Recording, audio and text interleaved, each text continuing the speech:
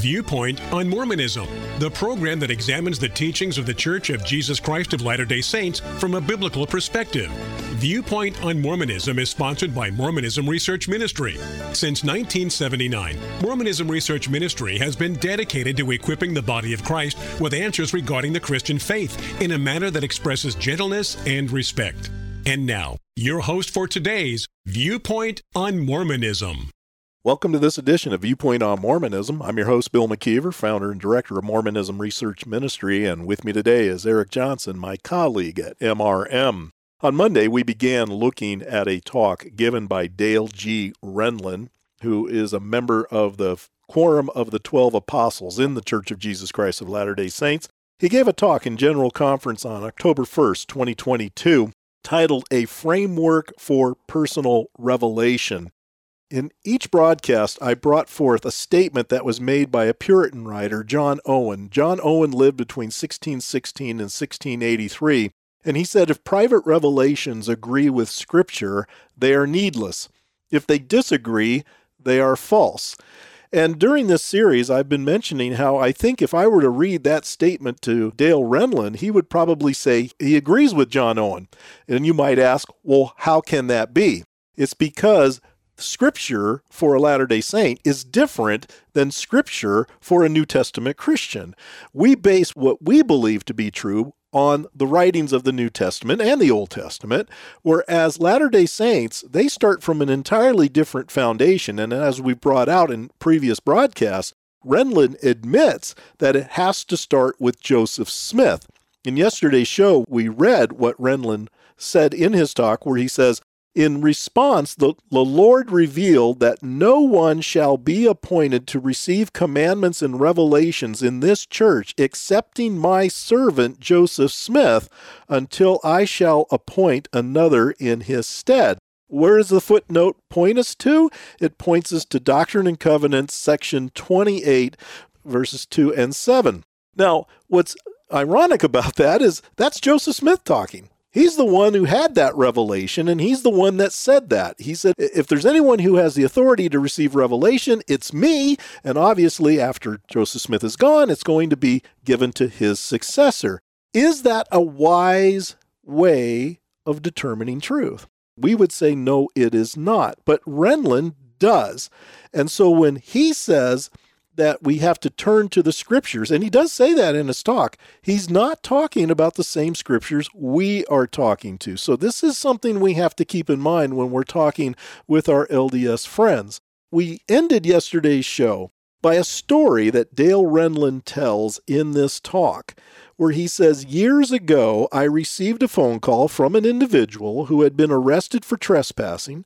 He told me it had been revealed to him that additional Scripture was buried under the ground floor of a building he tried to enter. He claimed that once he obtained the additional Scripture, he knew he would receive the gift of translation, bring forth new Scripture, and shape the doctrine and direction of the church, capital C, so obviously it's a reference to the Church of Jesus Christ of Latter-day Saints.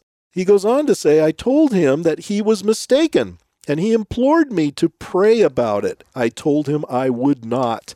He became verbally abusive and ended the phone call. I did not need to pray about this request for one simple but profound reason.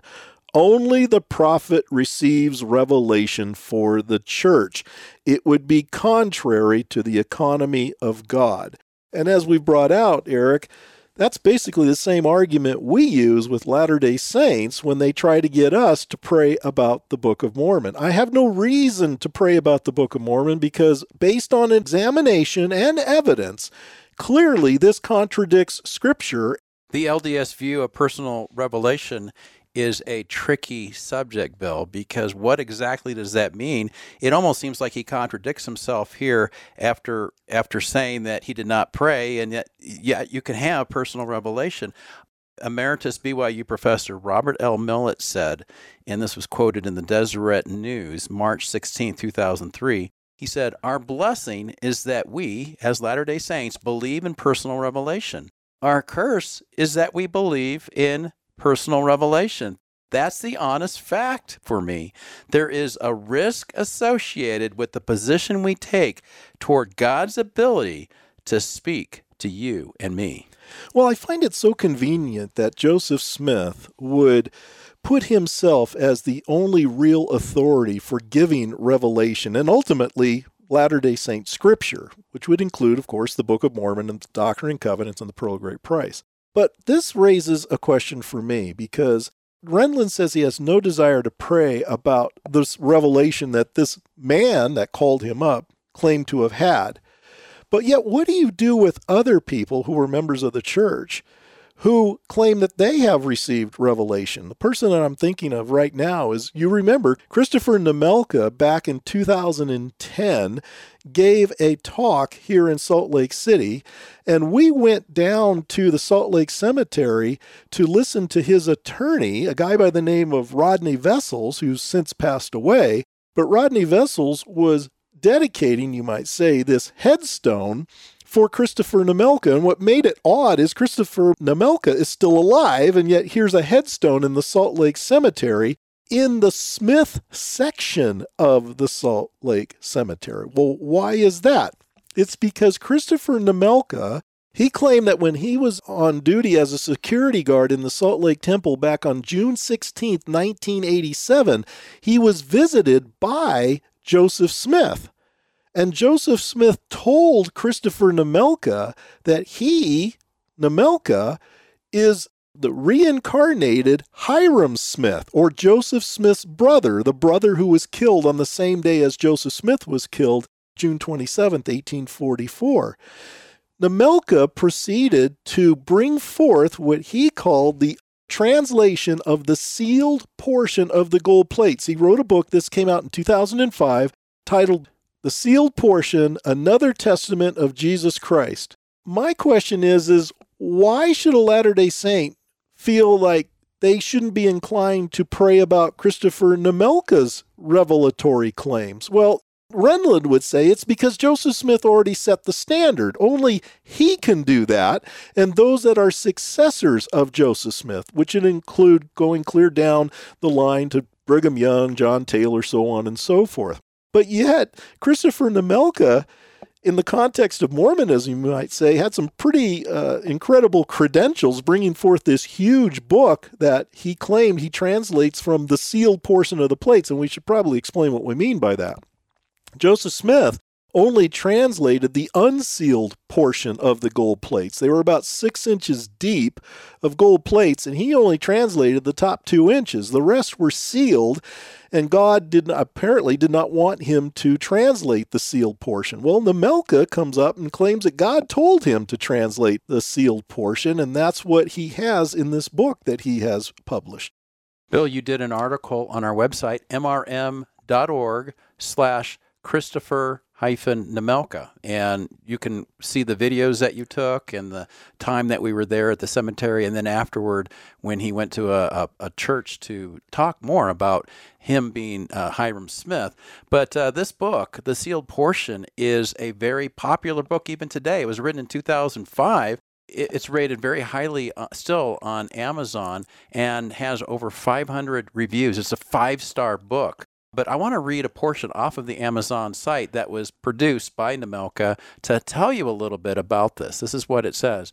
The Sealed Portion, Another Testament of Jesus Christ, is the second part of the Book of Mormon, which millions of people throughout the world accept as the Word of God along with the Bible. When he received the plates, Joseph Smith relates that 2/3 of them were sealed. The angel Moroni commanded him not to break the seals, but to translate only the portions of the plates that was unsealed. It was prophesied that the sealed portion of the plates would one day be given to the people of the world. Claiming to have received the same instructions to translate the sealed portion of the gold plates, an obscure man, once an active member of the LDS faith, who goes only by the name of Christopher, has published the remaining sealed portion. Though others have made similar claims before him, none has ever testified that he received the Urim and Thummim that was prepared by God to translate the plates, and none has made the claim that he has received the exact same gold plates that were in Joseph Smith's possession, except for Christopher. This book is a result of that translation. The most accurate and precise account ever given of the life of Christ is contained within the pages, including his early years with his family, his youth, baptism, marriages, mission, and death. Moroni explains the atonement, the LDS temple endowment, and some of the hidden symbolism of the book of Revelation. Along with the translation of the sealed portion, the first part of the gold plates that was translated by Joseph Smith Jr. and subsequently lost by his scribe Martin Harris is also included in this extraordinary work. This part is known as the Book of Lehi, the lost 116-page manuscript. The full text of Joseph Smith's reported first vision, in which he claims to have been visited by God the Father and Jesus Christ, is also included in the book. The reader is led from blindness into the light as he or she discovers the truths written within these pages. That very well, Bill, could have been written by Joseph Smith, the same kind of bravado that Smith seemed to have. Well, certainly Christopher Nemelka has the same attitude. You know, it's interesting that you say that, Eric, because really Christopher Nemelka has produced no more than what Joseph Smith really produced. Nobody ever saw the gold plates, except in vision. I know there are Mormon apologists that want to argue that. They can argue it till they're blue in the face. That's fine. That's their choice. But the fact is, the three witnesses we know saw them in vision. And there's also even LDS historians who believe that that could be said also of the eight witnesses as well. But Nemelka produces nothing. Joseph Smith produces nothing. But yet, Joseph Smith said, these are the criteria that you will use for embracing a true prophet. And I am him. I am the true prophet. I'm the only one that can give you revelatory messages that you are to believe as doctrine. Well, Nemelka does basically the same thing. And yet, why is it that Latter-day Saints don't want to give him at least the try of praying about his credentials? Well, and I asked the question, Bill, did Dale G. Renlund ever pray about the sealed portion? I'm sure he won't, because of what we read in his talk here when he talks about that man who called him up about Scripture being under a floor of a building. He says, I did not need to pray about this request for one simple but profound reason. Only the prophet receives revelation for the church. It would be contrary to the economy of God. Well, it's contrary to the economy of God as it's been described by Joseph Smith himself. In fact, the reference for that last statement, contrary to the economy of God, goes to a book produced by the LDS Church titled Teachings of Presidents of the Church, Joseph Smith. This is why we go in two different directions. The foundation from which we begin is so different. The reason why I'm stressing that is because it's a very important principle to understand when we're trying to communicate with our LDS friends and acquaintances. Thank you for listening. If you would like more information regarding Mormonism Research Ministry, we encourage you to visit our website at www.mrm.org, where you can request our free newsletter, Mormonism Researched. We hope you will join us again as we look at another viewpoint on Mormonism.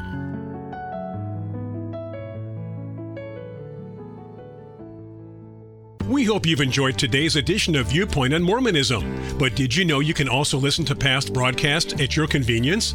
Simply go to Mormonism Research Ministry's website at mrm.org. Again, that's mrm.org, and scroll down to the box that says Listen to the Podcast. Click here, and you'll find links to past shows that cover a number of pertinent subjects. Feel free to download the shows to your favorite listening device, and by all means, please share them with your friends. Once again, that's mrm.org.